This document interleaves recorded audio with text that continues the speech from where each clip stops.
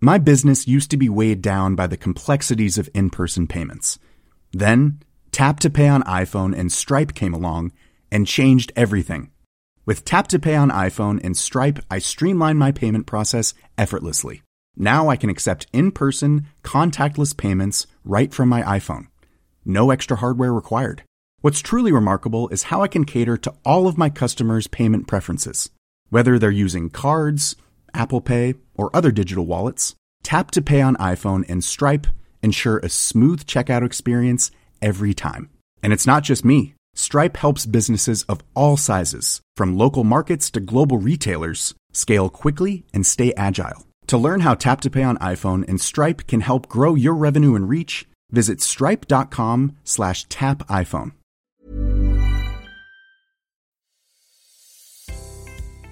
Hello and welcome to She Started It with Angelica Malin, the podcast that celebrates incredible, inspiring women who are at the top of their industries, from food to fashion, law to politics. This is a podcast about celebrating female entrepreneurship, power and potential, exploring what it really takes to be a trailblazer in today's world. I'm your host, entrepreneur and journalist Angelica Malin, and every week I'll be asking a new guest for their 3 career turning points and answering the question we've all wondered at some point: how did she start it? She Started It with Angelica Malin is kindly sponsored by Bloom & Wild. If you're like me and you love having fresh flowers around you while you're relaxing at home, but I hate having to carry them around with me all day, and who's ever home long enough to arrange a delivery anymore, Bloom & Wild have got us covered. They're the UK's top-rated online florist, and they deliver right to your letterbox. So you can get fresh buds ready to flower, they can last up to 10 days, and you don't even have to worry about being home for the delivery. They'll give you £10 off your first order with the code SHE. Straight and simple, SHE. They offer free next day delivery up to 10 p.m. They ship across the UK, France and Germany, so they've got you covered. So head on over to bloomandwild.com, use the offer code SHE so they know I sent you, and treat yourself. So I'm joined this week by Karen Gill. Karen is the co-founder of Every Woman, the membership organisation that seeks to advance all women in business by increasing their number and raising their status in the economic community. Every Woman's ambition is to become the world's largest and most influential business network, inspiring generations of businesswomen to achieve their own ambitions and helping organisations realise the full potential of their entire talent pool. Prior to founding Every Woman, Karen had an international career as a vice president for Intercontinental Hotel Group, working across Asia and EMEA? And EMEA, Europe, Middle East and Africa. EMEA. And together with Every Woman co-founder Maxine Benson, Karen was appointed the MBE in 2009 in recognition of her service to women's enterprise. And in 2017, the government's Women's Business Council recognised their outstanding commitment to the advancement of women in business. Absolutely amazing, and a topic so after my own heart. Can you tell me a little bit about the work that you do now? The work we do now? Yeah. Okay. So we are having our 20th anniversary this year, which is quite incredible. As you can imagine, there's been a lot of difference in this particular area over the past 2 decades. But the work we do now is really sort of building momentum on taking the whole area around women in business and making sure that it touches every generation and that everybody can participate, both men and women, in the advancement of women, because still the landscape's pretty poor. Well, it's amazing that you've been running the business for 20 years and you must have seen so many changes in that time, because I feel like women in business has really boomed in the last kind of 2-3 years, where it suddenly became female entrepreneurship, everyone was talking about it, everyone was doing events, but you must have seen that change so much over the years you've been running the business. Yeah, it's kind of been, was very, very uphill. It was like pushing treacle uphill. And it was hard because it was, we were banging on doors and wanting to engage the business community. And they were very sceptical, both men and women. A lot of very senior women were very sceptical about being engaged in that conversation, didn't want to be seen to be singled out because of their sex. Whereas now, actually, everybody, and based on the fact that we now have evidence and research that says there is significant difference in the way that men and women interact at work, engage at work, and what motivates them in their careers.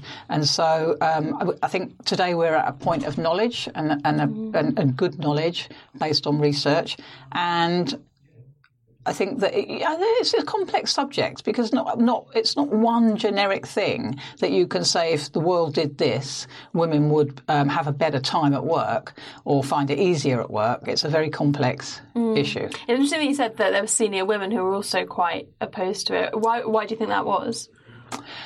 Because they didn't want the achievements and what they had achieved and the success that they had, I guess, belittled in any way, or belittled not the right word. They didn't want to be singled out as the reason that where they were was because it had anything to do with their gender. There was also a belief, Thatcherism and all of that, there's a programme on TV about her at the moment, that anybody could be successful as long as you had the bravado and, you went at it the right way, which actually I think most people know we're not all the same anymore. Yeah. And so therefore what's easy for one person is not necessarily easy for another. And unless you were in that kind of able to adopt that alpha male type of persona, it was very, very difficult. Interesting. For both men and women, actually. Yeah, really. Yeah, both men and women. So I'd like to rewind a little bit and come back to your early days and before you launched the business. I asked all my guests in advance to provide me with a few turning points, which sometimes can be quite hard when you're looking back to work out what it was that led to where you are now. But could you tell me a little bit about the first one that you chose? So I think the first turning point in my career, I fell into my career, as a lot of people do. I was just, I was travelling around the world. I ended up in Australia. I got a job as a reservationist at Intercontinental Hotels. There was no forward vision for me about a career. It was a job. And then I actually quite liked it. And then I found actually I was quite good at it. And then I got promoted. I got into the sales and marketing part of the business. They were building a new hotel down there at the time, which was an incredible project to be involved in. And then the woman that I worked for wasn't particularly great at her job. She was the national marketing manager. And so we were out with her boss, and I just happened to say, I think I should go for that job. And he was very taken aback. I think I was 24 years of age at the time. And he said, you know what? I think we can have a shot at it. Really? And so I guess it was just putting it out there and just seeing what happened, and it did. And then, of course, it was like, oh, God. And that's really when I started to think, gosh, I'm quite good at something. I love what I'm doing. I love who I'm working for and where I'm working. And I'm going to take this a bit more seriously. So that's when it was the first turning point for me. Have you always been quite ballsy when it's come to work? Yeah, I suppose so. As a person, I was very lucky. I mean, my mother was very brave. She started her own business in the early 70s. Quite interesting, because my father had to be the counter-signature on her business account. Really? Wow. Yeah. So things have changed. Yeah, for the better. And so then you took on that job, and then where did you go from there? And then, I think there was combination of things, and again you often hear this. Obviously I've met thousands and thousands and thousands of women and men who have had great careers, and you often hear that it's when that whole thing of luck meets with you being in the right place and doing the right thing and having the right mindset.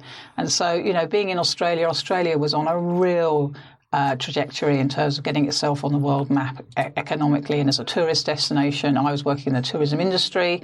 And I was just very lucky. I had fantastic people I worked for. Interestingly, I met up with my old boss. He's just turned 80. And I was able to thank him because he was an incredible supporter of young talent, and really, really did nurture and look after and bring on and give people opportunity and took chances on young talent. So, And how long were you in Australia for? 10 years. Wow. Yeah. And then I woke up one day and said to my then boyfriend, I want to go, want to do something different. I think it's time to go back to Europe. So again, put it out. That was the second turning point in my career. And what did the then boyfriend say? Yeah, why not? So he was also English. He's now my husband, 30 odd years. So yeah, again, I just put it out there and said I'm interested in staying with the company, but working in a different country. So they come up with New York and London, and it was easier for my husband to work in London because he was working in the financial markets than it was New York. So we chose to come back to London, which was great also because it meant I came back to my home and got time to spend, with my family. And what did that first job teach you? What kind of skill sets were you developing there? My very first job. The one in Australia. Well, Australia taught me a lot. Australia taught me even to be more ballsy. Australia has an amazing culture in as much as they are not interested in where you're educated, where you were educated, how you taught, where you're from, as long as you work hard. And if you work hard and play hard, you're a good sort. And you're respected.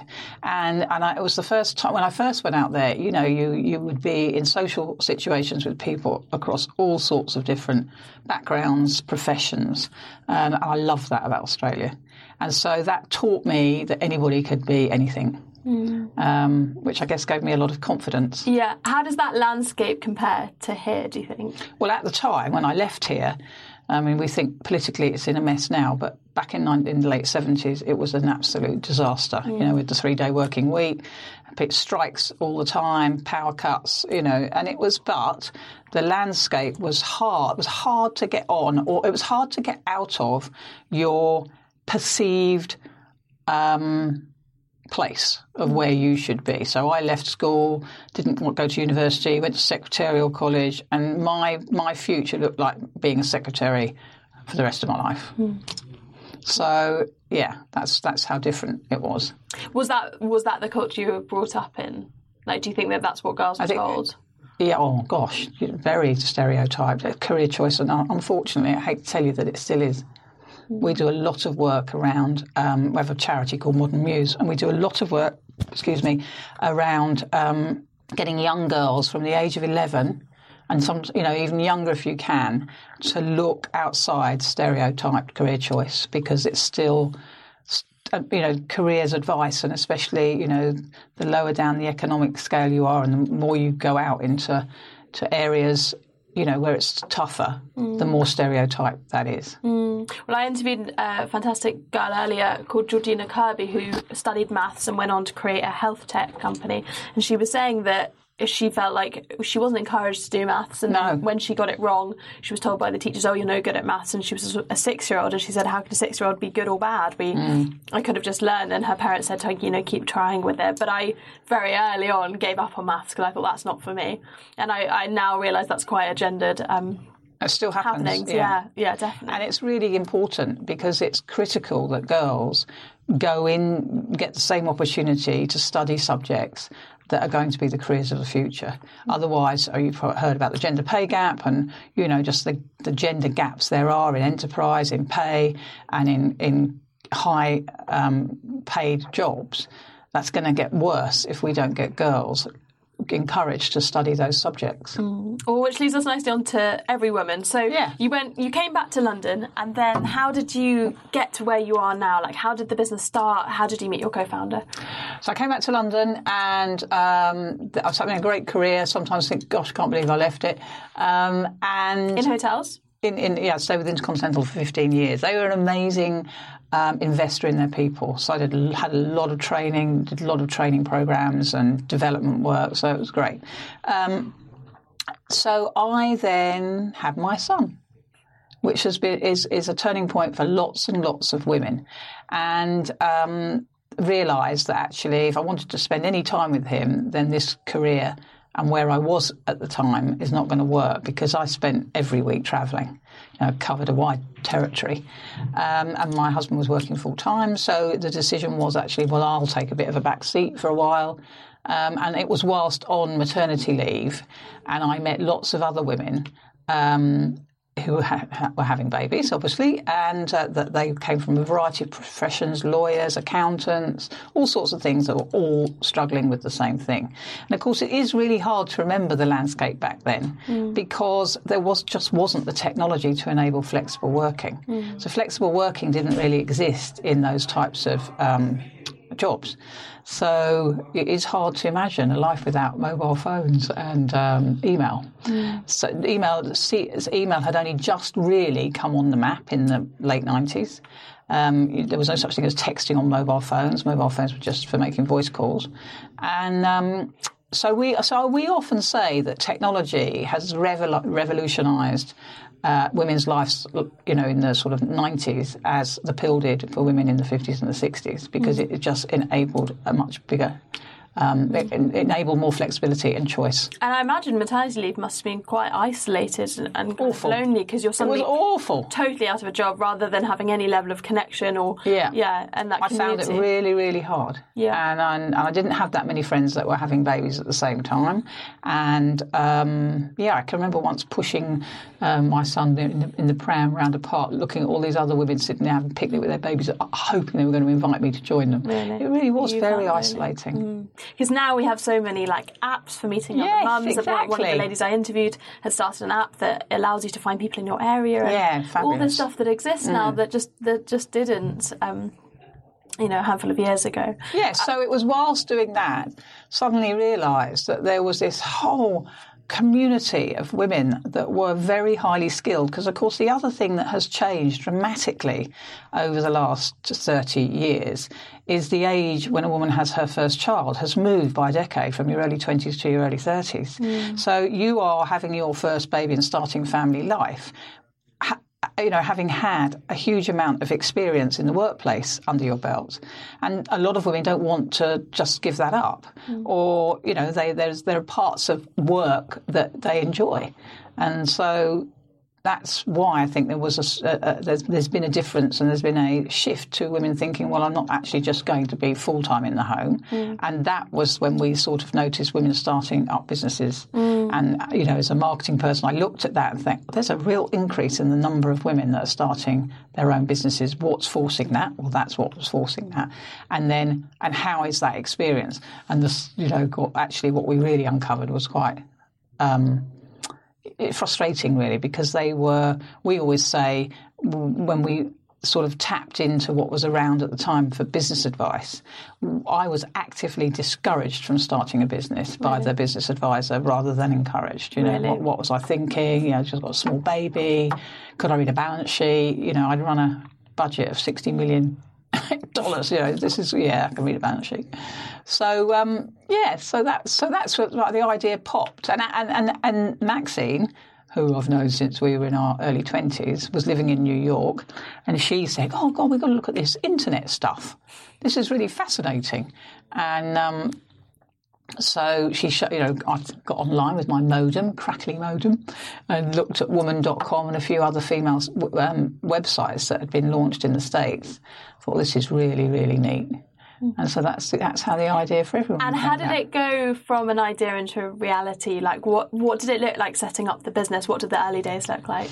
Well, the early days, there was a screaming child in a cot by the side of me, and just lots and lots of research around, did it have legs? My business used to be weighed down by the complexities of in-person payments. Then, Tap to Pay on iPhone and Stripe came along and changed everything. With Tap to Pay on iPhone and Stripe, I streamlined my payment process effortlessly. Now I can accept in-person, contactless payments right from my iPhone. No extra hardware required. What's truly remarkable is how I can cater to all of my customers' payment preferences. Whether they're using cards, Apple Pay, or other digital wallets, Tap to Pay on iPhone and Stripe ensure a smooth checkout experience every time. And it's not just me. Stripe helps businesses of all sizes, from local markets to global retailers, scale quickly and stay agile. To learn how Tap to Pay on iPhone and Stripe can help grow your revenue and reach, visit stripe.com/tapiphone. Hiring for your small business? If you're not looking for professionals on LinkedIn, you're looking in the wrong place. That's like looking for your car keys in a fish tank.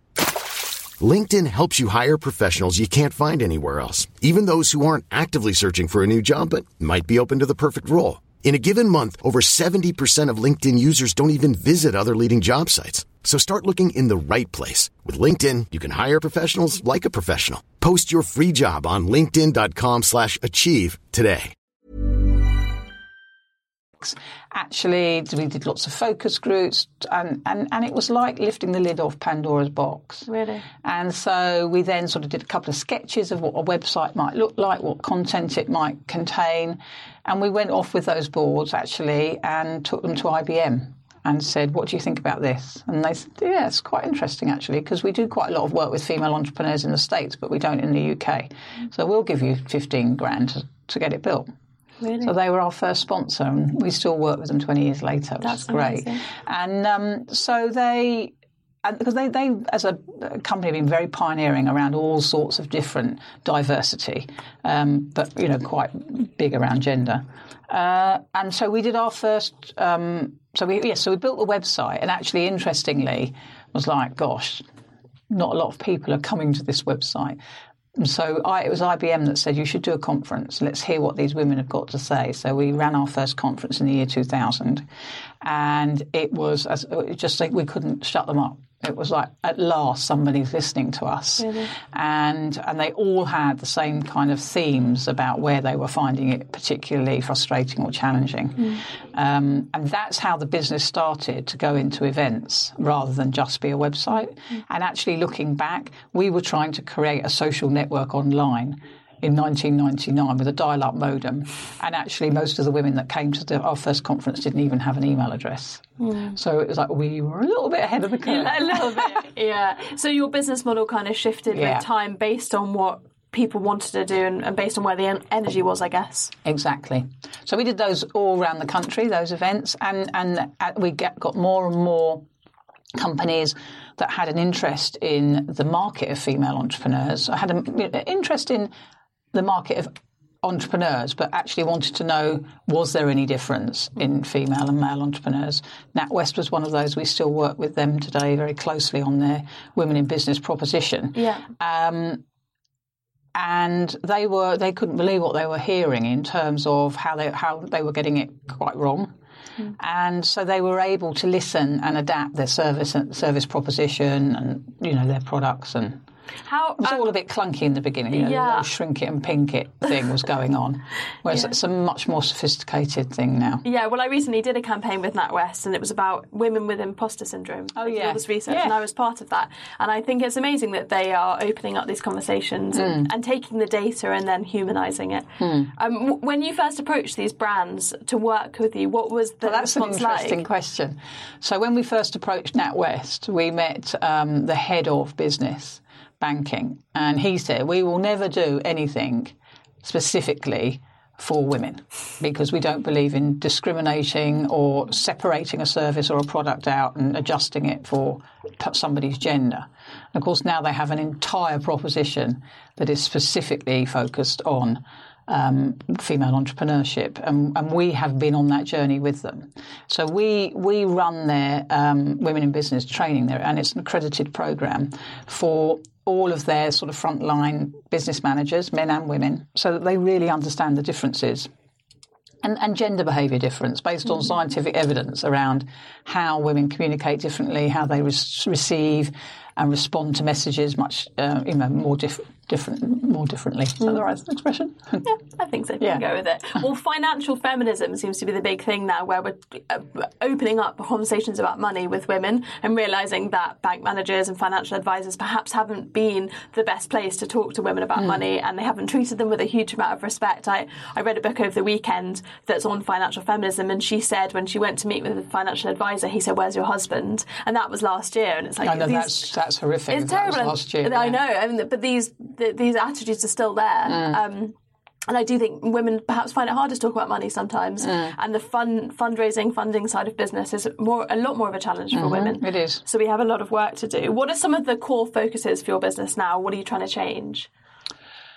What are we trying to change? We're not trying to change anything. We're trying to continue to evolve the conversation, actually to really, really engage the younger generation, so that they are aware of it much earlier in their career. Again, both men and women. I think the big change that we've seen over the last 20 years, apart from obviously the technology which has afforded that flexibility I talked about, but the big change is men coming into the conversation and wanting the change because they can see the benefits for them, for their businesses, as well as their, their culture, in their businesses. We always sort of, in 2 decades, there's a lot of change. And so one of the changes, especially in corporate life, is that the CEOs of today have got the same ambitions and aspirations for their daughters as they do their sons, where that wasn't the case 20 years ago. It was still very much that the sons went and got the private education and, got the focus on their career. So that's seen a change in the culture. I feel like we've seen a lot of talk about the evolution and men, and so I think what our work today is handing over the baton really of every woman, and our vision is every woman everywhere. To you and to your generation, to make it what you need to make it for equality in the workplace today. And I think men are very much need to be involved in that because they've got everything to gain from it too. I know we've seen a real increase in women starting businesses. Have you also seen a huge increase in senior level women, or do you think there's still some way to go? There's a huge way to go, but we've seen increases, so it's going in the right way. But there is still a long way to go. And because you still hear stories like that. I don't think it's going to happen in my lifetime. And on the gender pay gap, what are some... I've spoken so much on this series about the gender pay gap with so many different people. What are some of the ideas that you have, do you think, will actually work to help us solve the gender pay gap? And what would you like to see the next government do? The gender pay gap, I think, has been a really great piece of legislation. Not because of the data, and I know people are critical about how robust the data is, but because it took it's made people understand the difference between the gender pay gap and equal pay, and secondly, what it's done is it's put the focus into it's about careers, and it's the careers that women are going into that's causing the gender pay gap, or the fact that they're not getting into senior positions as quickly as men. And so that's the focus. So if you take companies like, we work very closely with Celebrity Cruises, fantastic organisation doing a lot of work around all diversity. And they've got a real initiative to get more female captains of their ships because they know that's where the biggest gaps are being created, as are some of the airlines with getting more pilots, female pilots. So I think it's only 6% of the world pilots are female. Shocking. So there is a long way to go, but that's what I think has been great about the gender pay gap legislation. And I know that lots of other countries, are adopting it. So that's great. Ireland, Canada. We're going to Canada in July. And, going back to what's our work at Everywoman Today, our work at Everywoman Today is to become really global. And I have a real desire to create a really great global network for women because I think it's really important to have a really great mixed cultural network. What do you think about things like all female shortlists to try and alleviate the gender pay gap?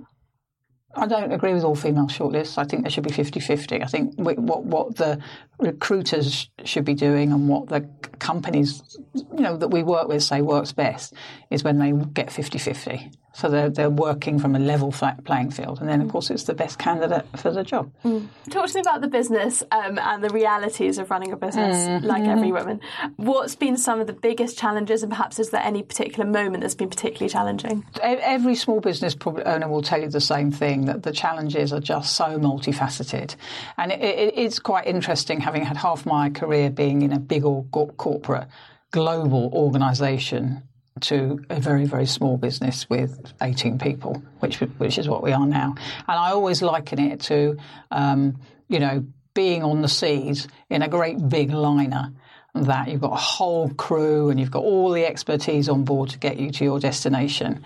But if you want to turn around quickly, that's a very hard thing to do. And it takes a lot of effort to change and to tack. Whereas in a little business, you're like bobbing about in this little yacht that's getting smacked every which way from, the liners when they go past and there's waves. But actually, you can tack yourself out of trouble very, very quickly. And that's what I love about small business, actually. If you've got a very quick mind and you love creating and you love innovating, you can take challenges and spin them about and work out where is the opportunity. Where's the opportunity in this mess? But that requires a lot of energy. So I think most business owners will tell you, and when they've been in business for a long time, they've grown a business, that it takes an extraordinary amount of energy because you're pulled in so many different ways. 1 minute you're dealing with something from a legal perspective, the next minute a client may not be satisfied with something or something's gone wrong. No end of staff issues, trying to make the right environment in a small business and with not being able to give all the same kind of benefits is really hard. So you've got to think about how you make it motivating for the people that are working for you. And how do you build up your emotional resilience as a founder when things go wrong or really big challenges? Does it help to have a co-founder? Like, how do you find that inner strength to keep going, keep having that That's energy? an interesting one, because I think everybody looks at mine and Maxine's work relationship, because it's holistic really, and always say, how have you done it? Because we've known each other for 38 years and worked together, and we work as close as this. So we're working, facing each other on back-to-back desks, and we have done for 20 years. And I think we are incredibly fortunate, because I know that there have been times when, it's really got her down and I've been able to be the booster, and vice versa. And, over 20 years we've been through some hell, some times. We've both lost our parents, so we've dealt with a lot of emotional stuff. And so we've been able to be a support for each other. And I cannot imagine not having that. I cannot imagine being a founder and shutting the door and it's just me. Yeah, that challenge of when you're alone in something, I suppose it's just you're bolstered by. And I guess you've got your network and you've got your family and your friends. But it is great to have somebody that actually knows 100% what the issue is and what's causing. I think because of social media, we're seeing a real advent in solopreneurs and people starting businesses on their own, because they have all these tools at their disposal, which is amazing. But I do think that there is a real emotional side to it where you can start a business and then you're working from home and it's very isolated, and people perhaps don't realise the realities of what that actually looks like, this kind of Instagram vision of business, that it can be very lonely. It can be very lonely. It can be very tough, and things just come out of the blue, not how you expected. So we've had some really challenging things happen with us. I think we've had fraud in the business. We've had all sorts of different things that you deal with, and actually, when you speak to other business owners, they've all had the same thing. Yeah, legal things. Sometimes I wake up and I'm like, what's going to happen today? Yes, exactly. The journey of life. So you were appointed an MB in 2009. How did that feel? That must have been a very proud moment. Yeah, it was funny really, because it was just out of the blue. It wasn't expected at all. That was a funny one with Max and I, because of course you got the letter and I thought, well, I wonder if she's had one. Who's going to make the first call? Well, she hasn't. And actually it was very sweet, because we went together and we were called out and they said, would you like to go and collect them together? And we said yes. They took us in some side room and made us do synchronised curtsying. And I was actually very, very grateful that we had the Queen. She was delightful. She doesn't do many of them anymore, and she is one of my all-time heroes.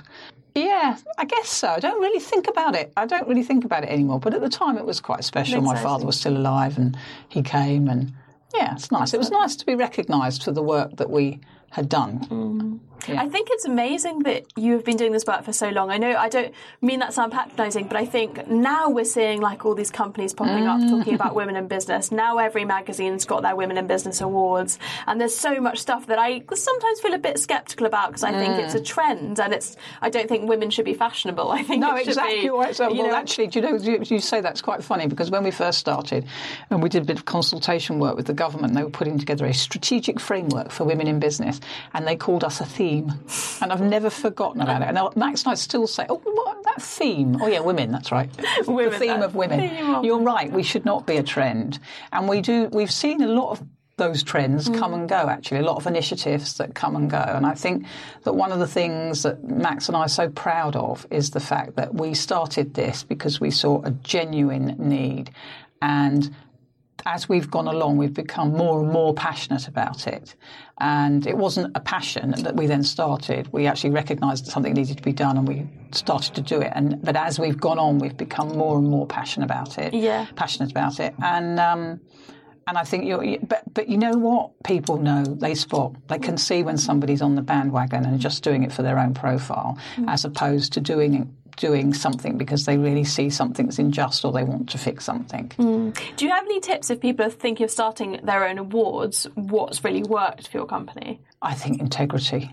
I mean, I remember resigning off a judging panel once because there just wasn't really any robustness around the judging. There wasn't really any integrity about it. It was just a money-making exercise. And I think, and always put your shoes in the recipient of the award. They want to. If you give somebody an award, they want to know that it's really been genuine. It's been given in recognition of genuine work. So, yeah, we're really proud of our awards. And our judging panels are tough, but rightly so. So we've got some of the world's best female entrepreneurs. Chrissy Rucker, the founding of The White Company, Kath Kidson, people like that are on our judging panel, and they are really thorough in their research. Yeah, make it real. Make it real, yeah. Amazing. Thank you so much.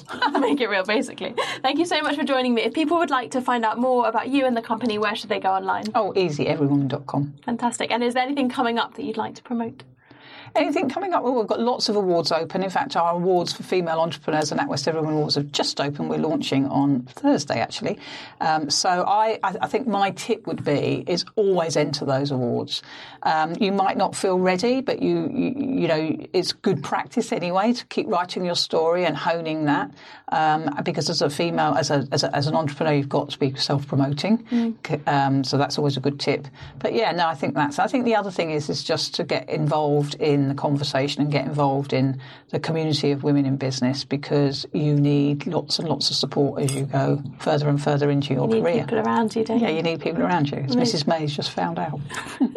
Amazing. Thank you so much. Thanks for listening to She Started It with Angelica Malin. If you've enjoyed this episode, then don't forget to subscribe, rate and review, and you can follow me on Twitter @JellyMalin.